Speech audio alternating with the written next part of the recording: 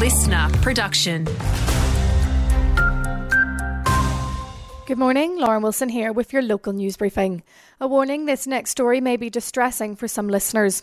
A 63-year-old man has been charged with more than 100 historic child sex offences dating back to the 1980s and 90s. The alleged offences involved multiple children occurring in the Wide Bay, Burnett and Capricornia region. He's facing the Brisbane Magistrates Court today on 96 counts of indecent treatment of girls under 16 and 8 counts of indecent assault on females.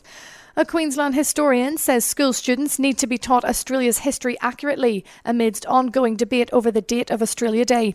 According to Dr. Christopher Reynolds, many misconceptions continue to spread each year, including that Captain Arthur Phillip and the First Fleet landed on January 26. He arrived on January the 18th in Botany Bay, and on January 26th he arrived back in Sydney Cove, Sydney Harbour there, and he put the flag in the sand as a marker for the rest of the convoy. They boarded in South Africa. They looked at the sunset and toasted the King. Sharing the arts and preserving history are the trademarks of CQ's newest Order of Australia medal recipients. Rosemary McLeod has been acknowledged for her work with historical, community and nature groups in Comet and the Central Highlands, while Sue Smith has been recognised for service to the visual arts, ensuring regional areas don't miss out on cultural experiences. It's great to have major art galleries and museums in Brisbane. It's also important that people every day living a long way away get an opportunity to participate in the arts as well. Queensland Police Service have welcomed 88 new officers. The first-year constables are joining the additional 592 new recruits already in training.